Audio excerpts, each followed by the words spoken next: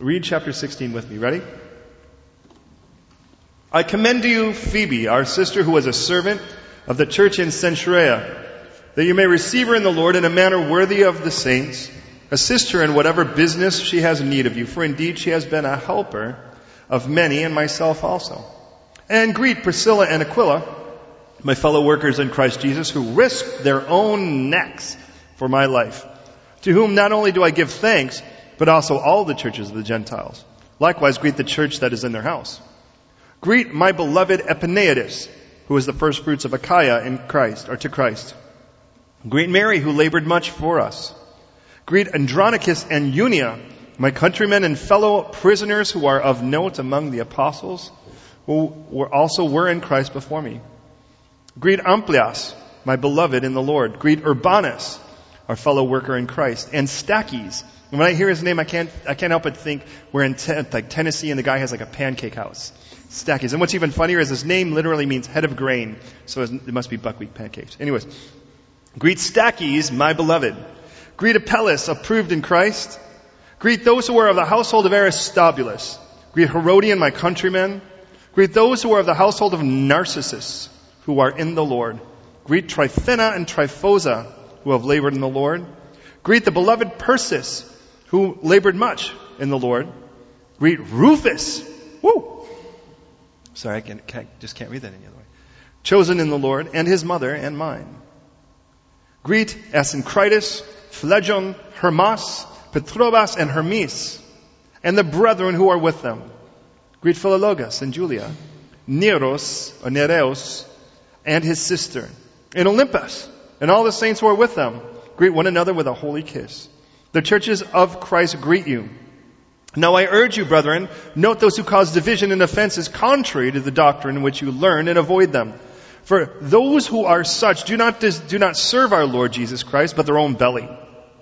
By smooth words and flattering speech deceive the hearts of the simple. For your obedience has become known to all. Therefore I am glad on your behalf. But I want you to be wise in what is good, and simple concerning evil. And the God of peace will crush Satan under your feet shortly. Isn't that a fun statement? The grace of our Lord Jesus Christ be with you. Amen. Oh, Timothy, my fellow worker, and Lucius, Jason and Sosipater, my countrymen greet you. And I, Tertius, who wrote the epistle, greet you in the Lord. Gaius, my host and the host of the whole church, greets you. Erastus, the treasurer of the city, greets you. And Quartus, our brother. The grace of our Lord Jesus Christ be with you all. Amen.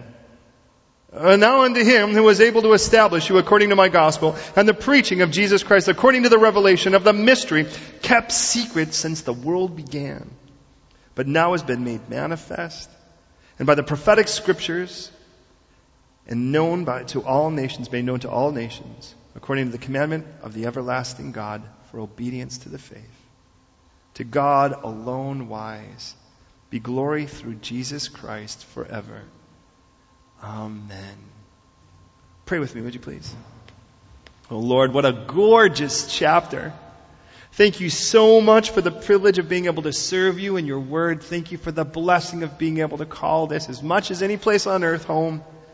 And it is the people, Lord, no doubt. And I thank you, Lord, so much for the blessing of being able to be here. So I pray that you, Lord, fill me to overflowing with your Holy Spirit, Lord, and speak to every one of us right now, to our heart of hearts. Lord, from the most tired individual who right now is ready to play the Eutychus and to fall into a deep sleep, to the one who's already energized and can't wait to gobble your word, Lord, for every one of us, may we now come to your table hungry, and may it be a Brazilian barbecue of pleasure, Lord, in regards to your truth. And Lord, may we just engulf ourselves in what you have to tell us in this time. And Lord, speak to every one of us, Lord. Let there not be a single person here, Lord, who walks out of here thinking this wasn't for them.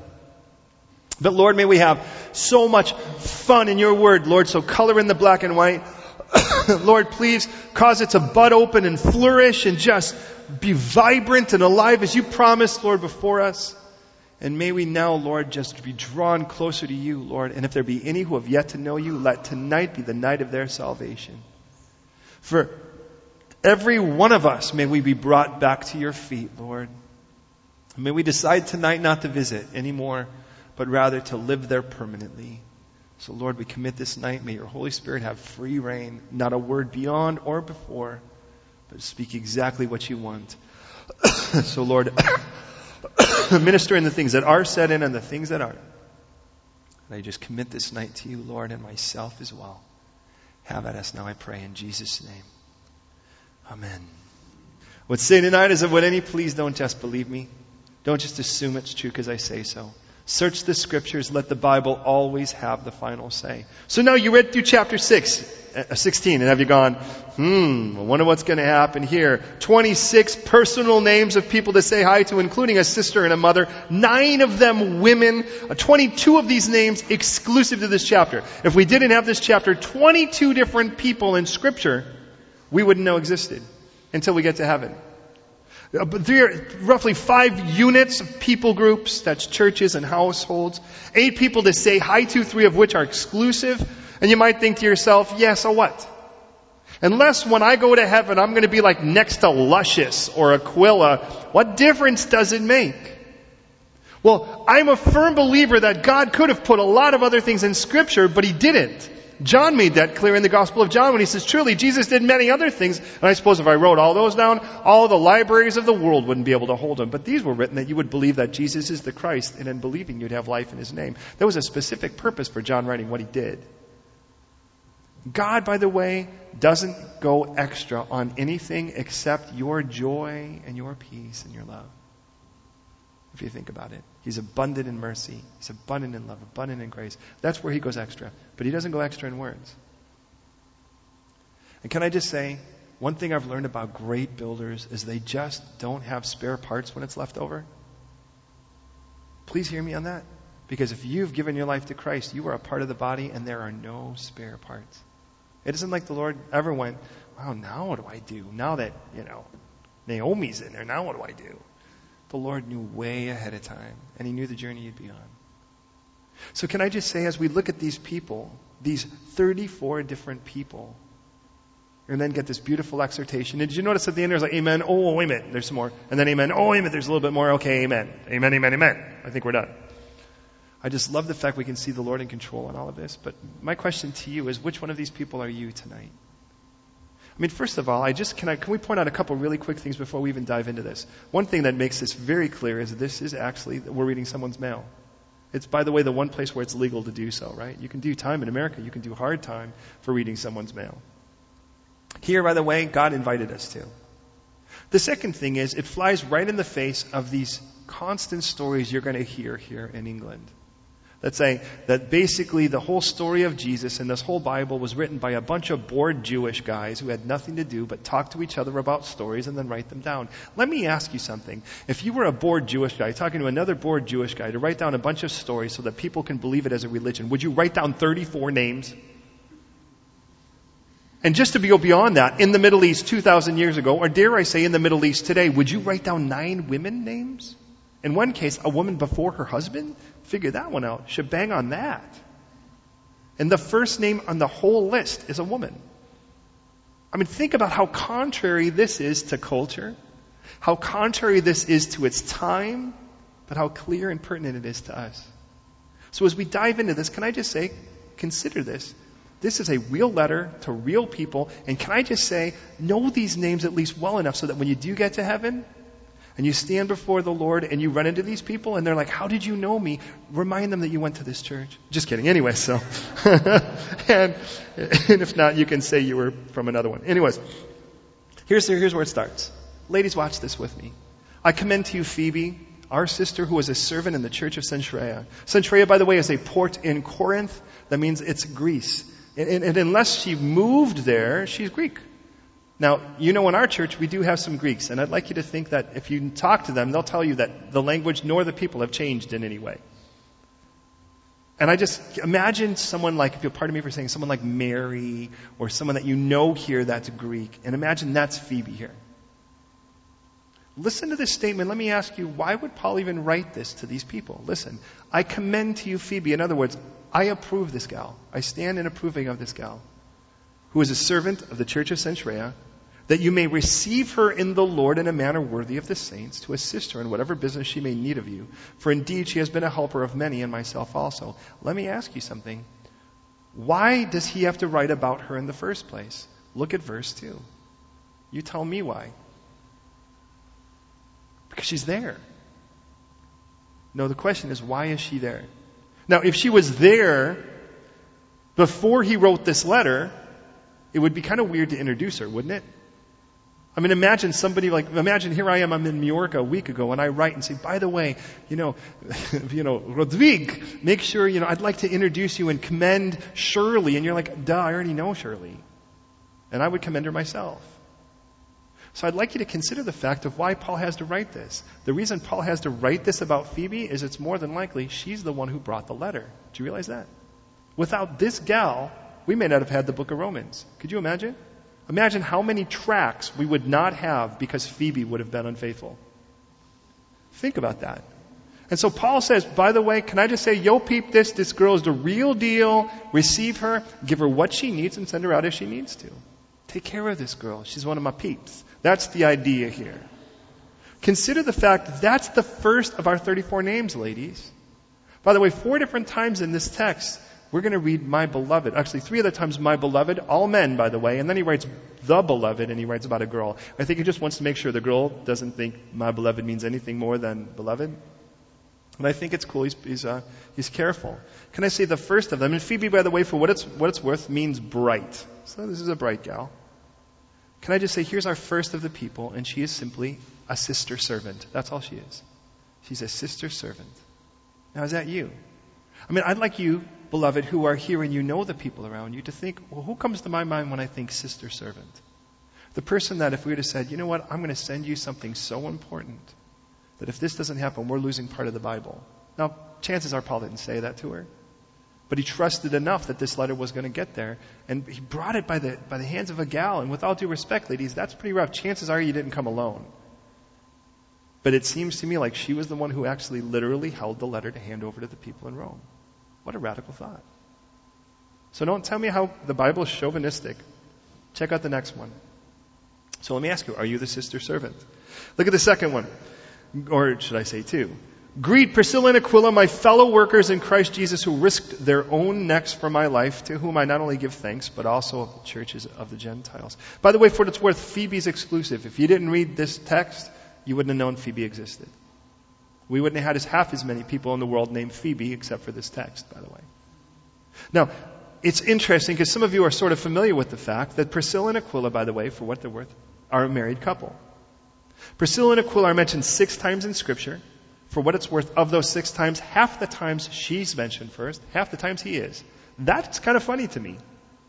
Find that in a Middle Eastern text 2,000 years ago, where half of the time the husband's playing, he's got second bill, She's got the big marquee and he gets the little part. This is what we know about the couple. According to this text, notice what he says. He says they risked their own necks for my life. Did you see that in verse 4? Can I say, if we were going to call a second category here, as the first was our sister servant, the second is going to be a courageous couple. Because what he says is these people risked it. They were neck riskers. You try to say that. That's not easy. Neck risker. They were neck riskers. Yeah, see? You thought it was easy, didn't you?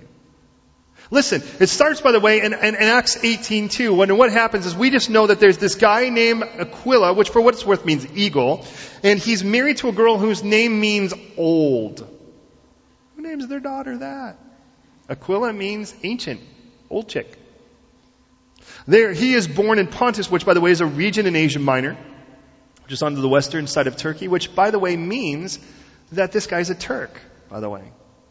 More than likely, so is his wife. What we read next is that they were kicked out of Italy. So they had moved from Turkey to Italy. And they were kicked out of Rome because Claudius, who was the emperor at the time, found the Jews to be a little bit rabble-rousing and troublemaking. So he just kicked them all out. And with that came then this couple. They wound up moving then from there to Corinth. So they went from Turkey to Rome, got kicked out, but as did all the other Jewish people. So he was a Jewish person that was Turkish that lived in Rome. Put all that together already.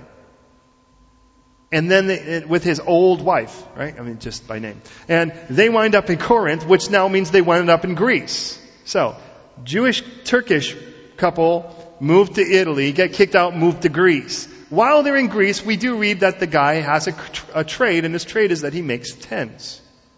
Now, Paul will wind up in Corinth, and when he winds up in Corinth, they take him in and give him a job. Now, hear me on this, beloved. I believe that's one of the first places where they risked it, where they were a neck risker. Because the guy's a fugitive. Every place he's gone prior to this, other than Athens, where he just came from, every place he's gone before that, they're trying to kill him. The guy has been fleeing for his life.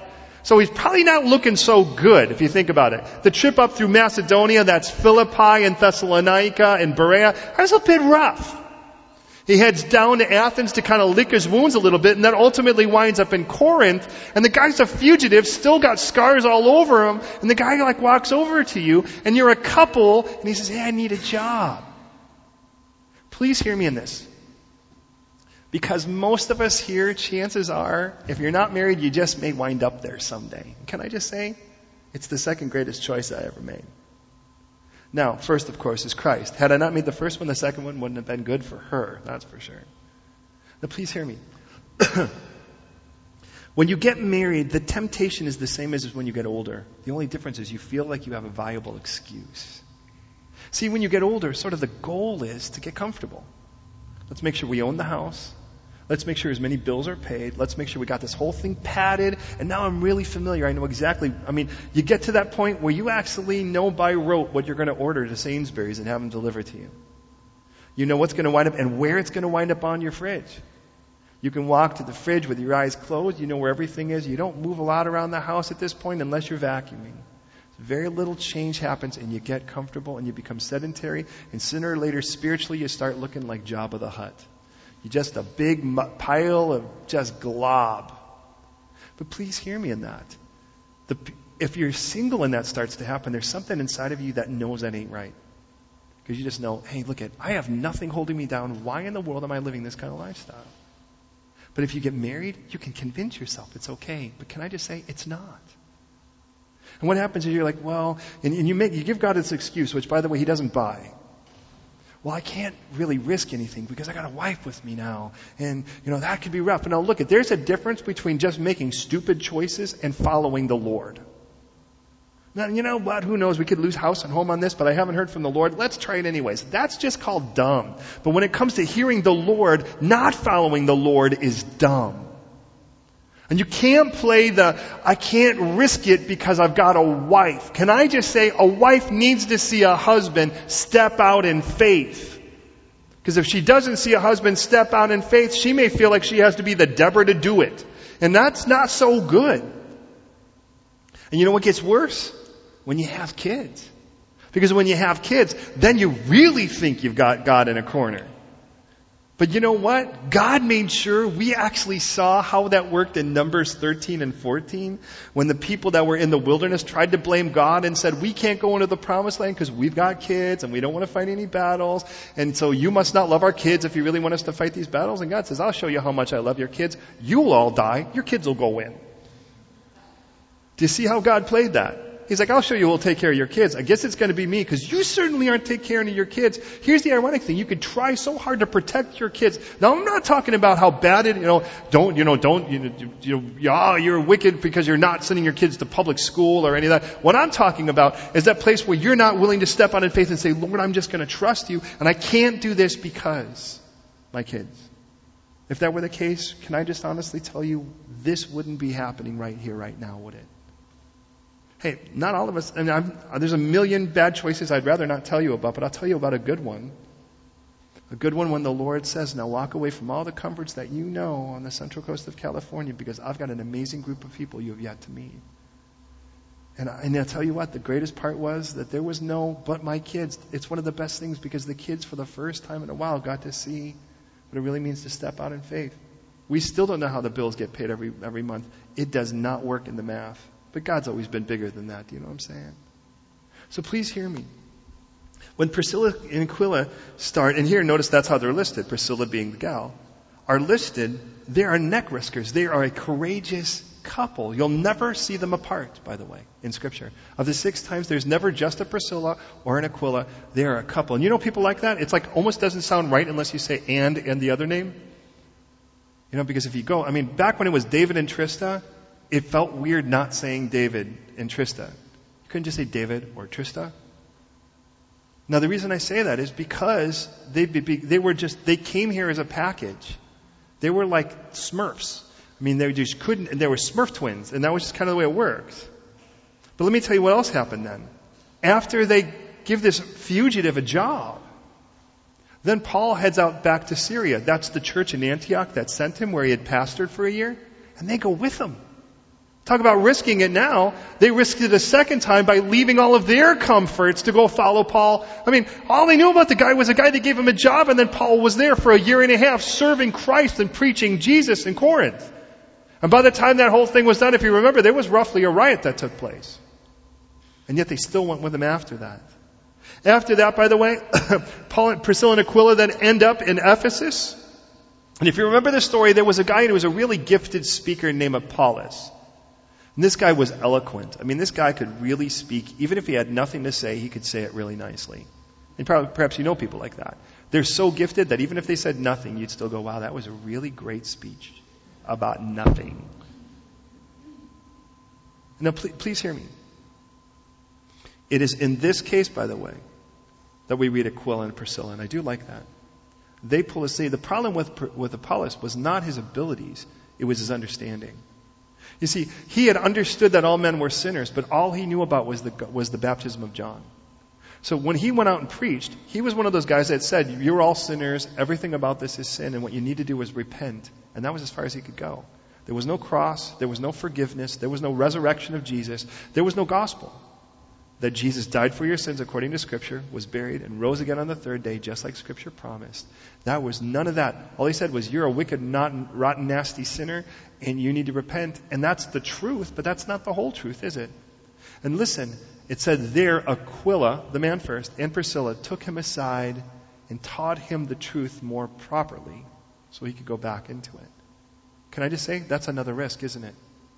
Think about how much you would risk that. Wouldn't it be a risk? Because you know if you have to pull someone aside and say, can I just say out of love, you're speaking wonky.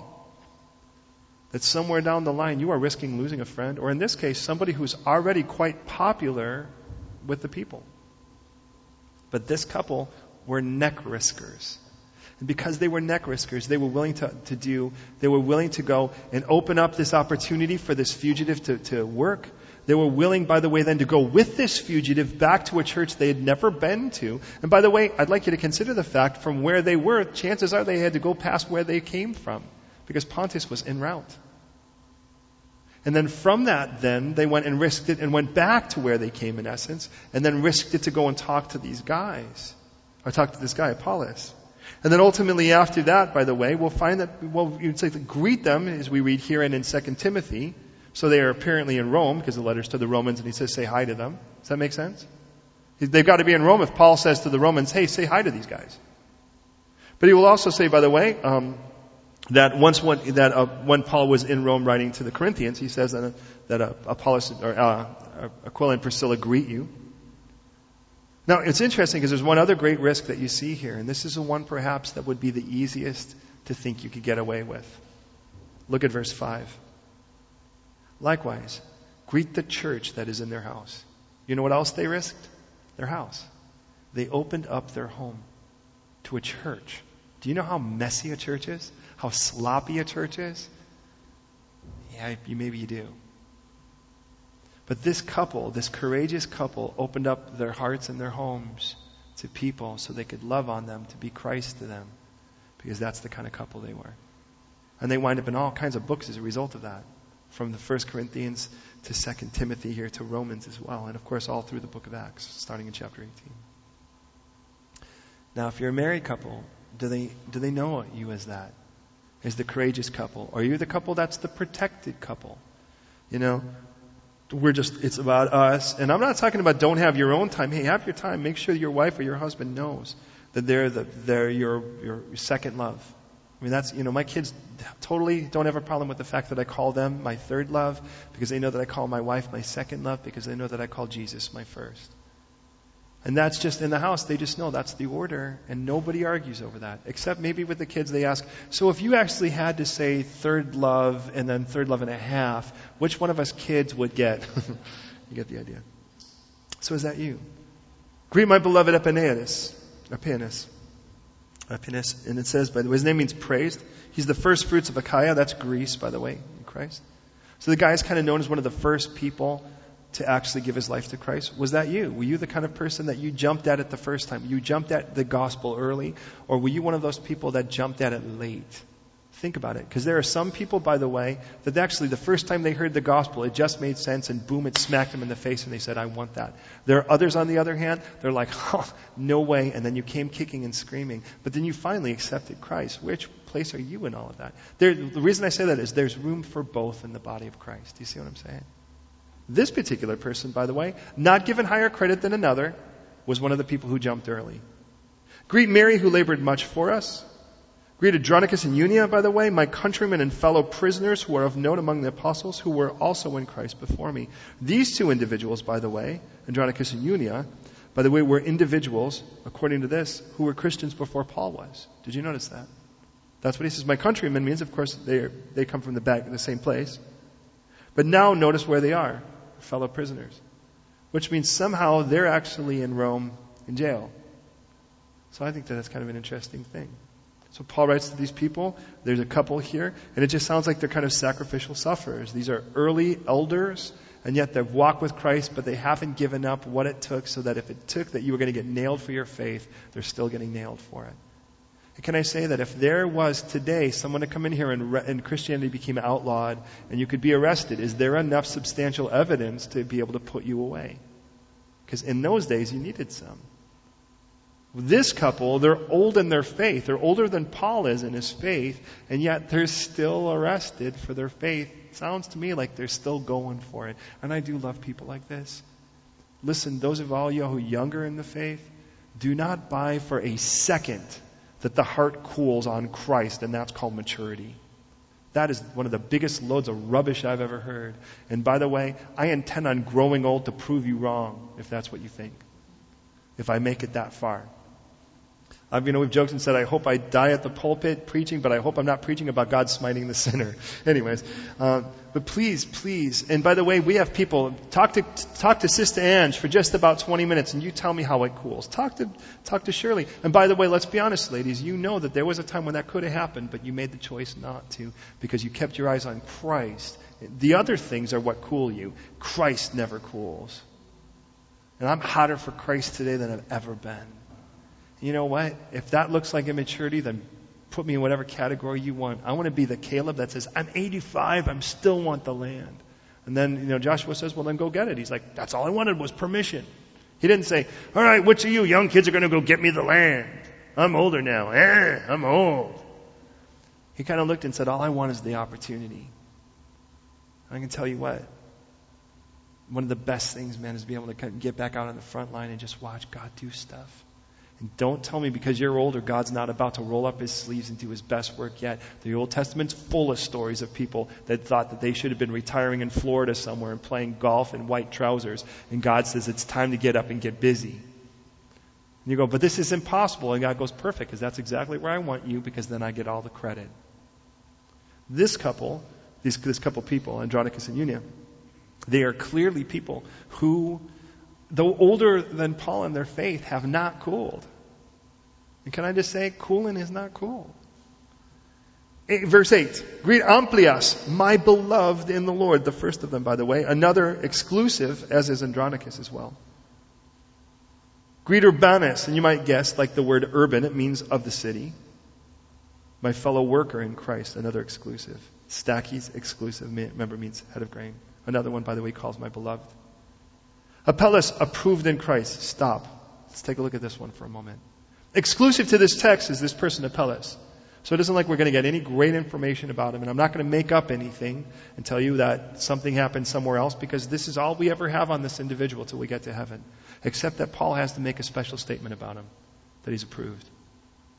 And that tells me something. That tells me one of two things. Either the other people don't think he's approved, or he doesn't think he's approved.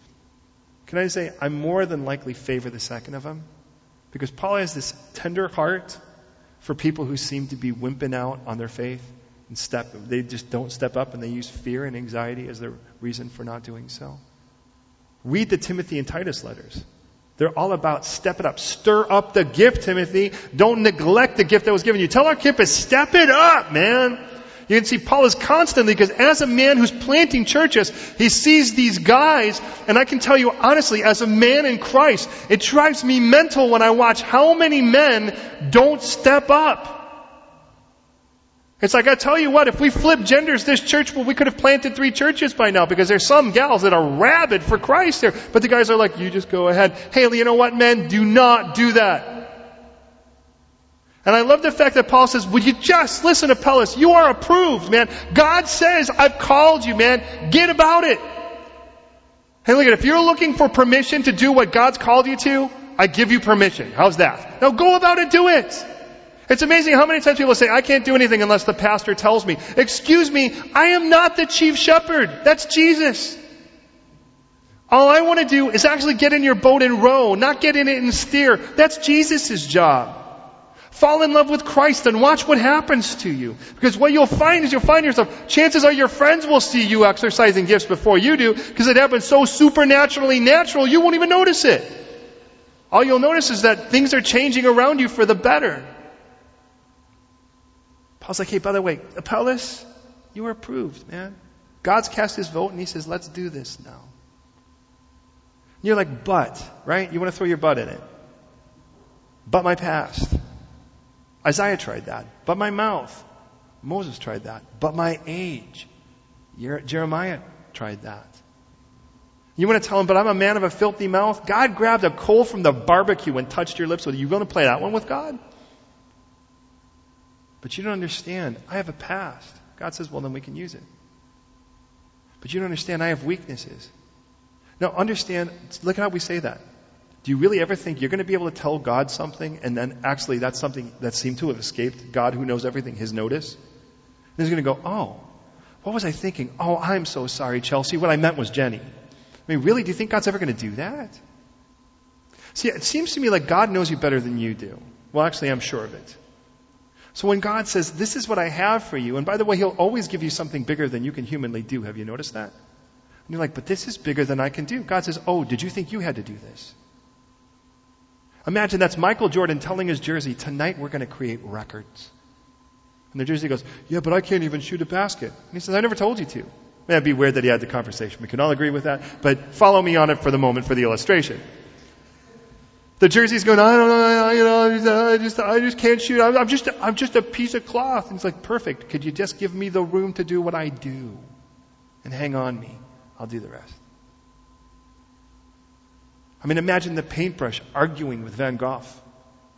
Saying, we're going to make a masterpiece. And, I'm just a paintbrush. I really can't do anything. He's like, yeah, I can. I can dip you in paint and use you. Rembrandt painting, which, by the way, I always find interesting. Do you know there's a toothpaste called Rembrandt? Are you familiar with that? Now, the ironic thing about it is, do you know what colors Rembrandt painted in? They were dingy browns. You ever think about that? I mean, every painting I've ever seen by Rembrandt's like dingy browns. I thought, here, try Rembrandt toothpaste. Anyways, what a terrible side note. Back to the point. Stop thinking you're the artist and start thinking you're the paintbrush. And stop thinking you're the craftsman and start thinking you're the tool. But imagine if you were the hammer fighting the one who's swinging it because you're not sure he's swinging it in the right place. It would look really stupid and weird. But that's actually what we do when we play with God that way. Can I say, look it. If he put you in his tool belt, he approved you. This is what I've learned. If you're really good, you don't need great tools. And I've watched this in every sport. You know, I mean, I was raised by a professional athlete, and I can tell you, there are people, and they come out with their like $300 bats or whatever the case, and they're going to go play baseball, and they are just terrible. And my dad could pick up a twig and knock the thing out of the park. And it wasn't because the bat was better, it's just he was good. I have one of the assistant pastors back in the States who then wound up going, we sent him out to plant a church. He was super like cowboy. I mean, and by the way, real cowboys I have great respect for. I wouldn't listen to their music to save my life. I'd rather be run over by a monster truck. But for them, it was like, you know, but like real cowboys work hard. And the guy, when he worked for like a week, his arms were honestly bigger than my waist. They were gigantic. It was unbelievable how big he was. But he never carried himself that way. He kind of talked a little bit like this sometimes. And the reason I say that is that he was super handy. I mean, the guy could just grab a rock and something and he could build a house with it. It was like MacGyver, only better.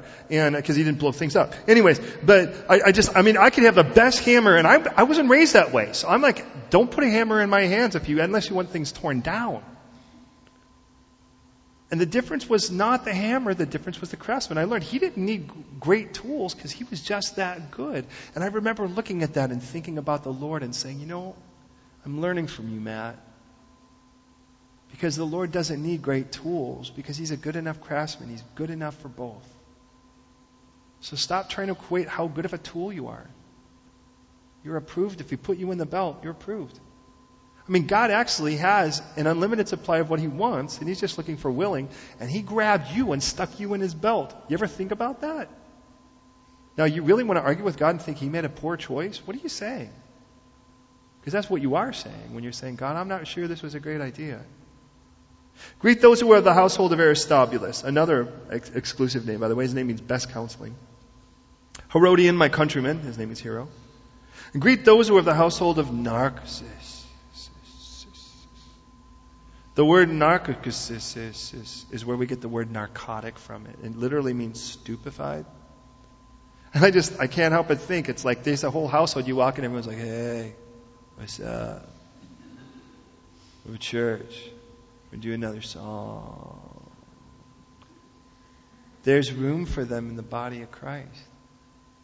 Do you think that the church is for brilliant people? That's like, I'm sorry, the hospital's only for well people.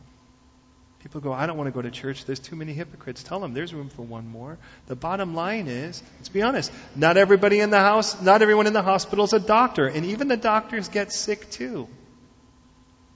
We're human beings. We are jerks saved by an awesome, loving God. Have you thought about that? So we go, it's like, no, you don't want to go to church because you don't want to admit that you need to. You know what's sad? That's not just the unbeliever, beloved. That's a lot of people out there that I'm saved. I don't need to go to church because I'm just fine. Yeah, do you really believe that? Do you believe that lie? That's why you need to go to church, because you're already believing your own lies. Anyways, verse 12. See, I'm sounding like an old guy now, just going off. Tryphena and Tryphosa. Some would say, by the way, these are twins. Why? Because their names are close. Who would name their children Tryphena and Tryphosa? Anyways, one means luxurious, the other one means makes luxurious. So there you go. They are both female names who have labored in the Lord. By the way, again, notice the girls that he pulls out and says these girls are working for Christ. Are working in Christ, notice. Greet the beloved Persis, who labored much in the Lord, which is interesting because Tryphena and Tryphosa labored, but Persis, who was also a female, labored much. Did you notice that? There's a quality of labor that's been equated here. And it's like if you actually had the 3 girls in the room and you wanted to use one of them, go with Persis because she labors much. Something to consider. Verse 13. And by the way, maybe that's you. Maybe you're like in a place where, I did a little something and that's kind of cool, but you could do more. Then do more. Let me just encourage you. And I'm not talking about serve the church. I'm talking about serve Christ. And no, that's not just here. You can do stuff here if you want to, but there's all kinds of places. But the bottom line is, people need to be served. And don't you think that's my job? I had a dream the other day, and it caused me to pray for our fellowship all the more. I had a dream that, for what it's worth, I was at Covent Garden. And it was like, where they always have a place at Covent Garden where it's like sort of the classical music is played down. You know what I'm talking about? You kind of stand on the railing, you can see. And sometimes it's like a handful of violinists, and sometimes it's a guy going, ho, ho, ho, ho, ho, ho, right? And that kind of thing. I shouldn't have done that. Okay. This particular time, I have a boom box behind me. Some of you, if you don't know what that is, that's like a large thing to play your iPod. And I had this thing plugged in, and I had a stack of instruments in front of me, and there was this background symphony, but every time a lead part came up, I had to jump up and play it. So it was like all of a sudden it was the violin, I'm like running and finally putting it down, okay, next thing. And it was like, and I realized how ridiculous this is. But it's like, and the Lord's like, yeah, but give it time. Sooner or later, people are going to take those parts. And I just got to praying for you all the more because please understand, this is never supposed to be the Tony show. This is supposed to be about Jesus, right? If I get run over by a herd of yak tonight, do not stop meeting here because Jesus is still here. Just pray for Jeffrey or whatever the Lord would do. Anyways, so, you didn't hear that. All right. Greet Rufus. Rufus, chosen in the Lord. By the way, you'd say, well, there's clearly Rufus has never been mentioned. Actually, listen to this. In Mark chapter 15, verse 21, there's a guy named Simon the Cyrenian. Does anyone know where Cyrene is? It's North Africa. This is a dark-skinned man. And it says, though, interesting what it says about this guy, Simon. It says he is the father of Alexander and Rufus. This guy's going to carry the cross for Jesus, right? Or at least that cross, that sort of long stipe, the patibulum, that's the part that Jesus is carrying. Stipe is being brought to be laid in. The patibulum is the crossbar. Jesus, of course, is not in a condition to carry it. They ask somebody to carry it for him, and this guy now, and I imagine the moment if I were Simon and I picked that up, I thought, boy, they better not confuse us. You know, and he's carrying this thing there, but God makes special note. Can I just make a special mention? This guy's got 2 kids, and one of them's name is Rufus. Is it the same guy? We just don't know, but could be. But here he is now, a guy named Rufus. By the way, his name means Savior selected. How cool of a name is that? So, next, and his mother and mine. Obviously another gal. Then we have 5 people, by the way, and the brethren who are with them that are exclusive to this text. Asyncritus, Phlegon, Hermas, Patrobas, and Hermes. Names meaning, for what it's worth, incomparable, blazing, and then a variation of Hermes, and then my father's life is Patrobas, and then Hermes. And the bros who are with him. Greet Philologus. Oh, this is one of my favorites, by the way. Just going to say there's room for a guy like this in church. Exclusive to this, by the way, philos or phileos means what? Do you remember? It means to love or befriend, right? Fond of. Logos means words. His name literally means fond of words. Can I say this is someone who talks a lot? And there's room for people like that in church. You say, well, yeah, duh, look at you. Anyways, you get the idea. But can I just say, if you have a lot to say, speak the truth. Because the Bible does say, when many words are present, sin is not absent. So just let it be that your heart is full of good things, the treasures of old and new, so that from the abundance of that your mouth would speak. And Julia, Neros, which name means wet, and his sister. Olympus and the saints who are with them. Olympus, by the way, means heaven sent. Greet one another with a holy kiss. And then we start switching now into the next part of this, because now it's going to be a challenge, and then we go actually to people who say hi where Paul is. Now understand this text. Greeting one another with a holy kiss does not mean now everybody go make out. That's pretty evident. In those days, to this day, by the way, and by the way, you'll know this, you can talk to Mary or those who are Italian or others that live Mediterranean, other than Spanish, who seem to be, for the most part, fairly non-tactile, we discovered. That when they greet people that are close to them, they give them that big hug and that sort of side kiss thing on the cheeks. And what that says in the simplest sense is, I'm opening my heart to you, and I'm opening my life to you. That's the idea of it. Now, the idea is quite simple. If you call yourselves brothers and sisters in Christ, act like it. Now, if you came from an unhealthy family, don't act like that. Don't knock down one of the girls and just spit on them or that kind of thing. But look at, if we actually are total strangers here, and then we try to tell the world we're actually one big happy family, the world has a right to go, why? How? How are you any different? What makes a family, to be honest, is how diverse people are that still actually sit in the same room. You think about it. The family is supposed to be the only place where people could be that weirdly different from each other and actually still sit at the same table and have a conversation. Because you wouldn't do it under any other circumstance until now. See, what you have in that case is a surname, whatever, in common, a lineage. You have Christ in common. The one who saved every one of us and made us new creations. Look around the room. Look who's sitting next to whom. There's some variation here, and I love it. I absolutely love it. So keep it up, please. I want the world to look in here and go, what in the world is this? And we're not going to say, all right, all y'all that are darker skinned sit there, and all of you who speak other languages sit there, and all that would be so crazy. What I want you to do is I want the young with the old with the young, because we have much to learn from each other. As we get older, we need to be reminded about that vim and vigor that comes with youth. As you're younger, it's always wise to know about the wisdom of the aged as well. And there's a reason why cheese gets better. Sometimes it gets more mellow. Sometimes it gets more sharp. Please hear me. We used to have a thing back in our fellowship because we had 600 college students that would come called Guess Who's Coming to Dinner. One of these days, chances are we'll have it here. And anybody that was under 25 could fill in a little thing between 18 and 25. And they would actually put their name kind of in a lot, kind of in a hat, so to speak.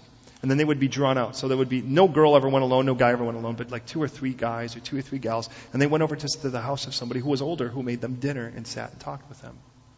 Because the purpose of it was to not put everyone who's younger in a holding pattern and think this is all life. Because life is beyond that age as well. And what was so cool was, it's hard in a church, to be honest, in many cases, to find older people, the people kind of sinking in. Can I just say, the Lord has intended that? Sometimes you just got to give it an opportunity. Some of those people now, many of those people who were younger, by the way, didn't have a family and now do. They're like, this is my mom now. Or this is my stepdad or whatever. Because these were people, to be honest, it's like, I'll tell you, all of those people that ever went to our house still email us and still keep in touch with us. I'm like, hey, I just want to thank you. I'm like, that was a long time ago. But can I just say, I want to encourage you. The idea of greeting each other with a holy kiss is be family with each other. Be family. Pray for each other. Love on each other. Listen with your heart. Okay, we're wrapping this up. Listen. Verse 17 through almost the rest until the end of the hellos, goodbyes, and such are about one primary issue. I urge you, brothers, note those, that's the first step, by the way, who cause division and offenses contrary to the doctrine which you learn and avoid them. This isn't just somebody who has a weird doctrine. This is somebody who's causing division by it. By the way, you could have actually a normal doctrine and still cause division with it. For those who do this do not serve the Lord Jesus. They serve their own belly. In other words, they are driven by their appetites. They're not driven by love for others. People who divide other people are driven by their own appetites. They are not driven by a love for others. I mean, show me somebody who condemns every other person and every other ministry but their own, and show me how they love other people by doing so. If you're so concerned about them being driven into someplace else, then go love them enough to tell them in love. But to separate and say, we won't have anything to do with that group because that guy, I think, sat down with a Catholic once, or this group because I don't know, but I think he sat down with somebody I disagree with, or whatever, or he looks like Benny Hinn, or whatever it is. That kind of stuff gets so mental. And he goes, look, you need to note those people, because those people, by the way, the best way to deal with them is don't give them an audience. That's what he says. Because by the time you find out that and when someone meets you and they go, so let me ask you, well, you are first this and second this and seventh day this thing, and are you this, and are you a dispensationalist? Are you this way? Are you that way? That's like, wow, that's the first thing you want to know about me? Because you could be all of those things and still go to hell. You know that, right? Because I just want to know whether or not we can hang out or not. And if you don't believe in the rapture, we ain't hanging out. Hey, the bottom line is when the Lord comes back, we will all agree. And when He does come back and we all agree, the one thing Jesus is going to nail us on will not be where we stood on that doctrine, with all due respect. He'll nail us about how we argued and disassociated other people who disagreed. Because you can believe different sides of that fence and still believe in Jesus and still believe He's coming back. And the bottom line, you'd say, well, I believe I have better scriptural proof for it. Well, way to be proud about that. Good, stand on your truth and be a workman who need not be ashamed. But love other people, because you cannot seek change by actually drawing a line, throwing them on the other side, and having nothing to do with them. The only change you're going to get is that you'll get greater space from them. And if you love them enough to engage them and draw them in. But by the way, we already read, remember in chapter 14, that if somebody's got a different set of convictions, you don't draw them in so you can argue over those convictions. You draw them into love, because one of the things the Lord allows is us to be so diverse so that when we do disagree, we can still love each other, because that's something the world can't do. Isn't that the way it's supposed to be? I mean, this diversity where we agree is what makes this so beautiful. So listen. It tells us, your obedience has become known to others, and I'm so glad on your behalf, but I want you to be wise in what is good. The word, by the way, is sophos, like wisdom. And then simple concerning what is evil. And the word simple, for what it's worth there, akarios, means unmixed. In other words, I don't want any evil to be part of your recipe. So when someone says, girl, you're single, you got to play the field. Don't buy it. Well, you'll never know how to minister to somebody who's been drunk unless you've been drunk yourself. Love them enough to say, in Jesus Christ, shut up. In whatever way is polite and godly. Because in the end of it all, God says, I don't want that ever to be a part of your recipe. To be honest, the world seeks to pollute those who are pure. And they'll tell you that now. Isn't it true? I mean, I have people that say, look, my job is to corrupt you. I'm like, well, thank you that we've made that clear. I hope you're used to losing. And then I immediately go and tell my friends, look, I just got to tell you, my accountability bros, that person's out to corrupt me. And and the only reason I say that is that God does not play the card, you can't minister to someone unless it's happened. Listen to this statement, and don't believe me, search Scripture yourself. It says in 2 Corinthians about the God of all comfort, who is able to comfort us in our distresses, that we will be able to comfort everyone who is in any discomfort. It doesn't say that we'll be able to comfort those of a similar discomfort. I could never sit down with a girl who's been raped and seek to administer comfort unless I believe that verse. Does that make sense? Someone who's not gone through what I've gone through, or what I've gone through, or they've gone through and I haven't. But I do know this. I may not have experienced your experience, but I've needed comfort too. And you might say you've needed more, and maybe that is true. But I've known this. My God issues abundant comfort for every situation, and I know that firsthand. Do you know that firsthand? And I may not be able to know what it's like to lose a child. Well, I almost did. But I do know what it's like to receive comfort. Don't disqualify yourself because you're not that person. Because if you've been comforted by Christ, you can administer comfort. Does that make sense? So it's I want you to be, in the simplest sense, I want you to have a PhD in what is good, and I don't want you to have even entered preschool as a sinner. Hey, those of us who have entered, and some of us have our own degrees in sinning, let's be honest. Don't you wish we hadn't? Nobody that's been there says, boy, am I glad I've been through that so I can minister to people. In the end of it all, let's be honest. The Lord is the one who does the ministry. Let me remind you, you are just the paintbrush and the tool. He does the work. So don't think you have to get there. The God of peace will crush Satan under your feet shortly. Now, don't you love that verse? You say, well, how does a God of peace crush? See, understand, peace here is not great cosmic mellowness. We've talked about that. Peace here is being unified with the one who created you to be with him. And why would God crush Satan shortly? Because it's the one thing that could get in between you and him. Interesting, because what was he talking about right before this? About a divisive brother. Don't you see that's interesting? He put all of that into one category? He's like, let me just say that a divisive brother separates people who should be together. They should be at peace, but they're not now because they're sowing division. Does that make sense? And the one behind it is the one that Jesus himself is going to crush. He isn't just going to go, excuse me, would you please step out of the way? Jesus is going to go, BAM! And it's over. There is no excuse me, but I think you should leave now. My God, we read, is going to knock him over with the brightness of his coming and destroy him with the splendor of his appearance. He's going to go, and he falls over, and he's like, hello, BAM! And it's done. I believe in the Big Bang, but people put it in the wrong place. I don't believe it was at the beginning, it's at the end. Because at the end there will be a big BAM! And it's over, baby, and everything gets new. Do I believe in the Big Bang? Yes, but I don't believe a P involved in it at all. There was a V, as in let there be. That happened in the beginning. At the end of it, there will be a big bang, and then we get a new heavens and a new earth. And let me just tell you, when that happens, there is no this isn't wrestling where it's oh, Satan's got him down on it. Oh, he's 1, 2. Oh, Jesus is up again. Oh, look at this. And he's got him in the head wait a minute, wait. There's none of that. Satan shows up and he could be dun, dun, dun, dun, dun, dun, dun, dun, whatever, ba, ba, ba, ba, little heavy metal death music because, it's Satan or whatever, Yeah, in my case, he comes up with country music, but anyways, and, he shows, I'm invincible, and Jesus kind of just shows up and he's like, hi, boom, it's over. People are like, oh, well, so much for that one. There was a George Foreman fight, I remember, and I won't develop much because we actually need to send you home sometime tonight, but please hear me. George Foreman had a fight where he walked in the ring and I think 13 seconds, and I don't even watch boxing, but somebody had to show me this. It was they had an hour and a half for this boxing match. He kind of walked in, and George Foreman was known for being the hardest punch, and this guy just kind of leaned into his punch, and he just went, BAM! And he hit him right up the jaw, and the guy went, oh, what? BAM! He went, and now they've got an hour. What do we do?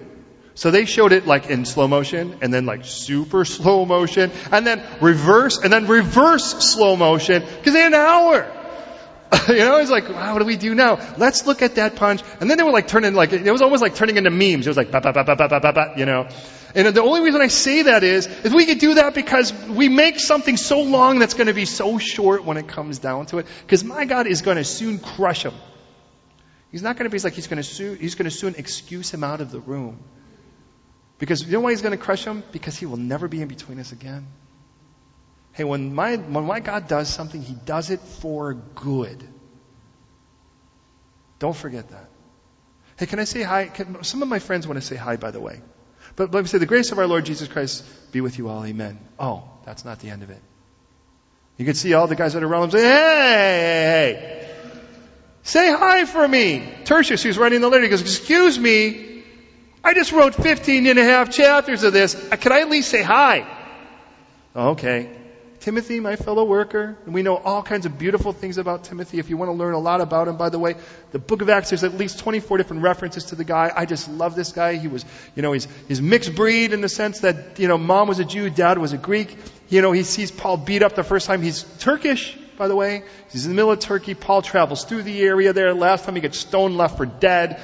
The second time Paul comes in, he picks up this kid on the way, circumcises him, sends him out, and then doesn't know where he's going. Remember, that's where he tries to go up and north and west. He tries to go into Istanbul. The Holy Spirit doesn't let him. He tries to go into Ephesus. The Holy Spirit doesn't let him. And finally, he gets a vision of a Macedonian man, and that's when he winds up then in Europe. That's how we got here. With all of that's, Europe in that sense. And so Timothy says hi. He's a son in the faith. Luscious, by the way. For what it's worth, just so you know, that in Acts 13 there was a list of prophets. If you remember, Paul and Barnabas were some of them, but one of them was Luscious from Cyrene. So, because it's the same guy, you make the call. There's a Jason, if you remember in Acts 17, that aided and abetted Paul, that they dragged out into the theater because they said, this guy's harbored this guy. Is it the same one? We don't know. But there's a guy here that says that.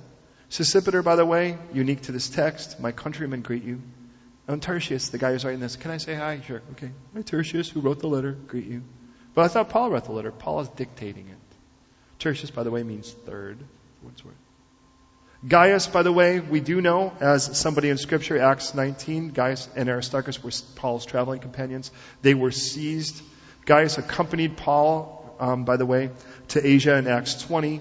In 1 Corinthians 1, Paul does say, I only baptized, he's like, I didn't baptize anyone. Oh, wait a minute. I did baptize Gaius and Crispus, but I really don't think I baptized anyone else. And if you get older, you kind of know how that works.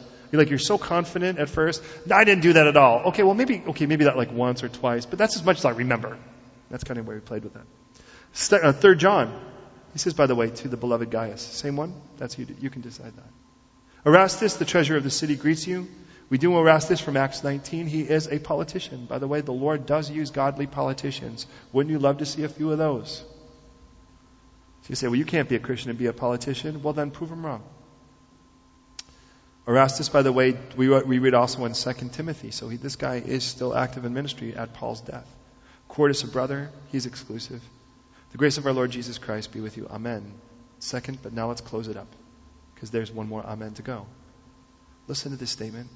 Now unto him who was able to establish you, according to my gospel and the preaching of Jesus Christ, according to the revelation of the mystery kept secret since the world began, but now made manifest by the prophetic scriptures, made known to all the nations, according to the commandment of the everlasting God for obedience to the faith. You realize it's all one statement?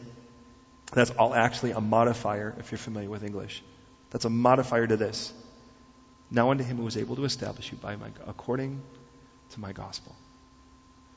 The word establish is the word sterizo. Want to guess what word we get from that? In the English? Steroid. To be established is to be made strong and immovable. Listen, he doesn't say, now if you work hard enough, you could be established. If you play the political game enough, you could be established.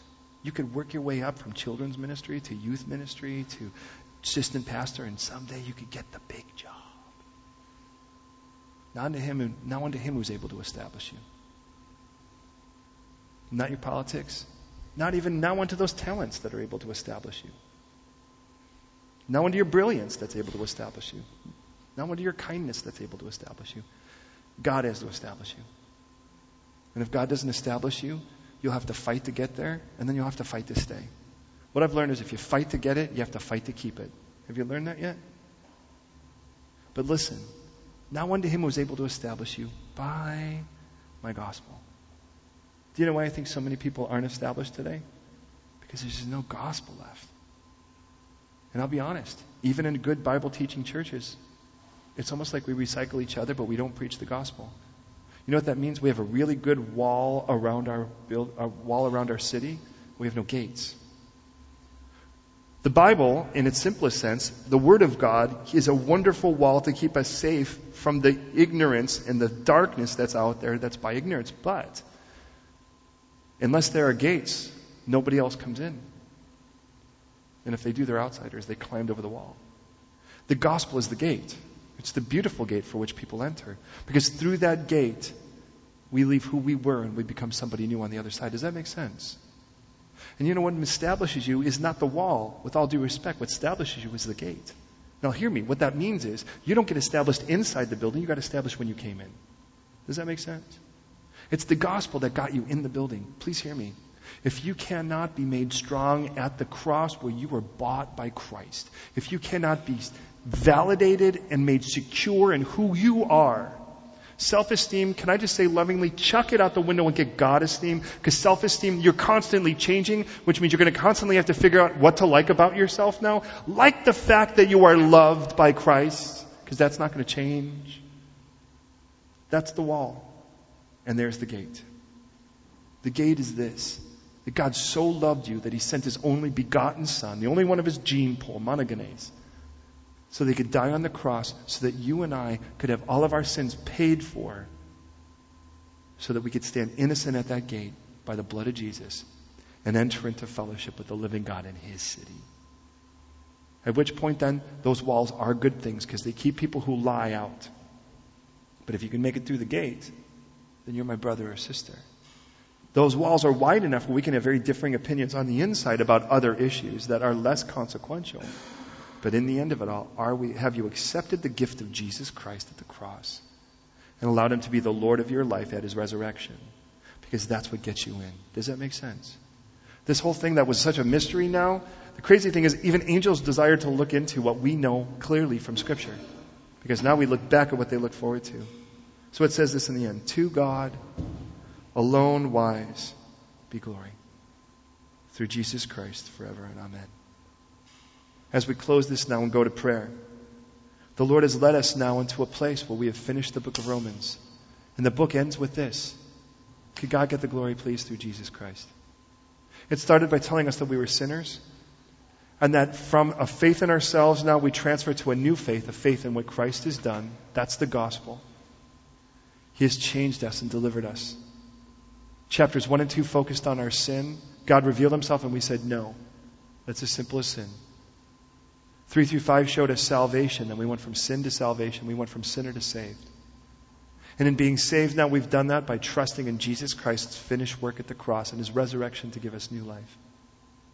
Chapter 6 through 8 says, now that you're saved, God wants to set you apart or sanctify you. We went from sin to salvation to sanctification, 6 through 8. And in 6 through 8, God says, now that you're saved, now that you're a new creation, listen, stop getting your identity from your tombstone. That's who you were. Now embrace who you are. The enemy says, let's go look back because you can't change that. Oh, it's covered in blood now, but you can try to look under that. But when you look forward, all you see is Jesus. Look forward. Because forward is where the Lord's leading you. 6 through 8, you are a new creation now. Live like it. So we went from sinner to saved to sanctified. And then from there we trust that God is sovereign, 9 through 11. But by the way, he's not just sovereign, he's smart. He's not sovereign and dumb. In other words, he has to control everything. He's so smart. He can actually make everything work to our good, even what the enemy intends. And then finally he says, we go then from sinner to saved, to set apart, to trusting God is sovereign, to service, 12 through 16. And that's where we finish this. In 12 through 16, as we go to prayer now, he has been constantly pointing out that you are no loner. You're not a free agent. You're not a maverick and you're not a loose cannon. You are part of the body. You are supposed to be motivated by love. You are now a member of the team. You are a current soldier among the army of the living God, along with others here. Stop shooting each other. Appreciate each other's convictions. Respect authority. Love one another. And then here, say hi to these people and they say hi to you. Can I just say, make people the important thing. 34 names here. Make them the important thing. That must be my cue. Or we're in the tiki room. So listen, beloved, as we pray, if you've accepted Jesus Christ, I want to pray today for you and for me that we would make people more important in our lives. You will either use stuff to bless people, or use stuff for people, or you'll use people for stuff. I mean, that sounds simple, but it is. But as we make people the important thing on earth, everything else revolves around it. But we give ourselves to God for them. Some of you did that this week. You made food for people that were strangers. You opened up your home because you were a neck risker, whether you were married or not. Some of you have been out on the streets because you are neck riskers. Some of you have been embracing total strangers because you are neck riskers. Go for it. Some of you are sister servants in here, and I mean that faithfully. And that's everything from picking up bread to making tea to making sure that there's a bulletin to be handed out or whatever it is. Some of you aren't even sisters. You're brother servants, and praise the Lord for you as well. That are making sure that that you can download the messages online. And by the way, I don't care if they know it's me or not. The important thing is that they get taught the word, right? But in the end of it all, I wouldn't want the telltale sign of this church to be that there's teaching here, to be honest. What I want is for people to walk in here and say, this group of people love each other. In every one of these people, that's what you see. Whether that was Phoebe who showed up to bring a letter and risked her life to do that, or whether there was some of these people who opened up their homes to let a church meet there, or people who've labored or labored much. It just seemed like there were people busy. I wonder how big the church was in Rome. I, to be honest, pray it was just that size. Because any person who didn't get mentioned would have either been bummed or rebellious, stagnant. My prayer tonight is that you would be available for whatever the Lord has for you. And that you would fall in love with Him and then fall in love with each other in the proper way and treat each other like the brothers and sisters He's called us to. But if you've not accepted the gift of Jesus, I'm going to give you that choice right now. I just want to warn you. Pray with me, would you please? On time. Lord, I want to thank you so much for this beautiful book that we've now seen concluded. I want to thank you, Lord, for the blessing of what you've done tonight. I want to thank you, Lord, for the sheer magnificent love that you've dumped upon us in such a rich and profound and elaborate way, an extravagant way. And Lord, I just pray tonight, Lord, for every believer here, Lord, that we wouldn't think that maturity is just knowing more stuff. That we could better walk through Scripture. Though we want to be able to walk through Scripture, but if we don't know the Lord of the Scripture more and your call in our lives, I think we're just getting knowledge, and I don't know how good that is. But Lord, I pray that we wouldn't become chubby believers. That we wouldn't be people that are so fat in the head because we got the knowledge, but our legs are weak because we've never done anything with it. So I pray, Lord, for every person here, myself included, Lord, that we would demonstrate what it really means to be yours in that gate as we've walked through that gate by loving each other. Let this be a city of love, Lord. And that doesn't mean that we hug each other and squeeze each other and just like each other all the time, but rather that we serve each other and we're committed, Lord, to, regardless of what personality difference is or regardless of where people are in different places, Lord, and be that social strata or nationalities, all those things are so immaterial in comparison to the fact that we all should be in hell, but you saw fit, Lord, to save us instead. And Lord, with that in mind, Lord, we all should just be in constant state of wonder and awe that you would love us and save us, for which we should appreciate and love much and then love each other as a result. So the greatest thing in regards to our eternity has been so solved. Lord, let the rest be as small as it should be. And in this city, Lord, now where this wall surrounds us and the gate that is there, may we genuinely commit to serving each other. And the more different, the more clear we do. And I pray, Lord, for us that you would give us a genuine love for each other, a less love for ourselves and a greater love for others, a greater selflessness and concern, Lord. That if we were gone this week to write a letter, we could fill it full of 34 names here at this church as well. And Lord, I just pray right now, if there be any within the sound of this voice who have yet to say yes to Jesus, that now would be the time where they would actually make that choice. And I know your Holy Spirit's at work, so have your way. Hey, in this room or at the sound of this voice, if you're not sure you've ever said yes to Jesus, you can walk out of here sure. I'm going to pray a prayer and I ask you to listen. And at the end, if you agree, I ask you to give a resounding and confident amen. What you are saying by saying that is, I agree. Let those words be my words. So be it in my life. And here's the prayer. God, I confess to you, I am a sinner. And my sin separates me from you, but you so loved me that you sent your only begotten Son, Jesus the Christ, to die on the cross on my behalf. And he died there just as you promised in Scripture, so that all of my guilt and my punishment and penalty could die with him. And then 3 days later, just as your Scripture promised, he rose again to offer me new life with him as my Lord and my King, and you as my Father, adopting me into this beautiful family. So I say yes. I say yes to Jesus' payment as my Savior and ransom. I say yes, Lord, to Jesus' resurrection to be my Lord and the architect of my reinvention. And as I surrender myself to you, Father, adopt me and make me your own. Get me through that one gate and make me part of this beautiful family where I can celebrate you and love you more as I give myself to you now in Jesus' name. If you agree, I ask you to say, Amen.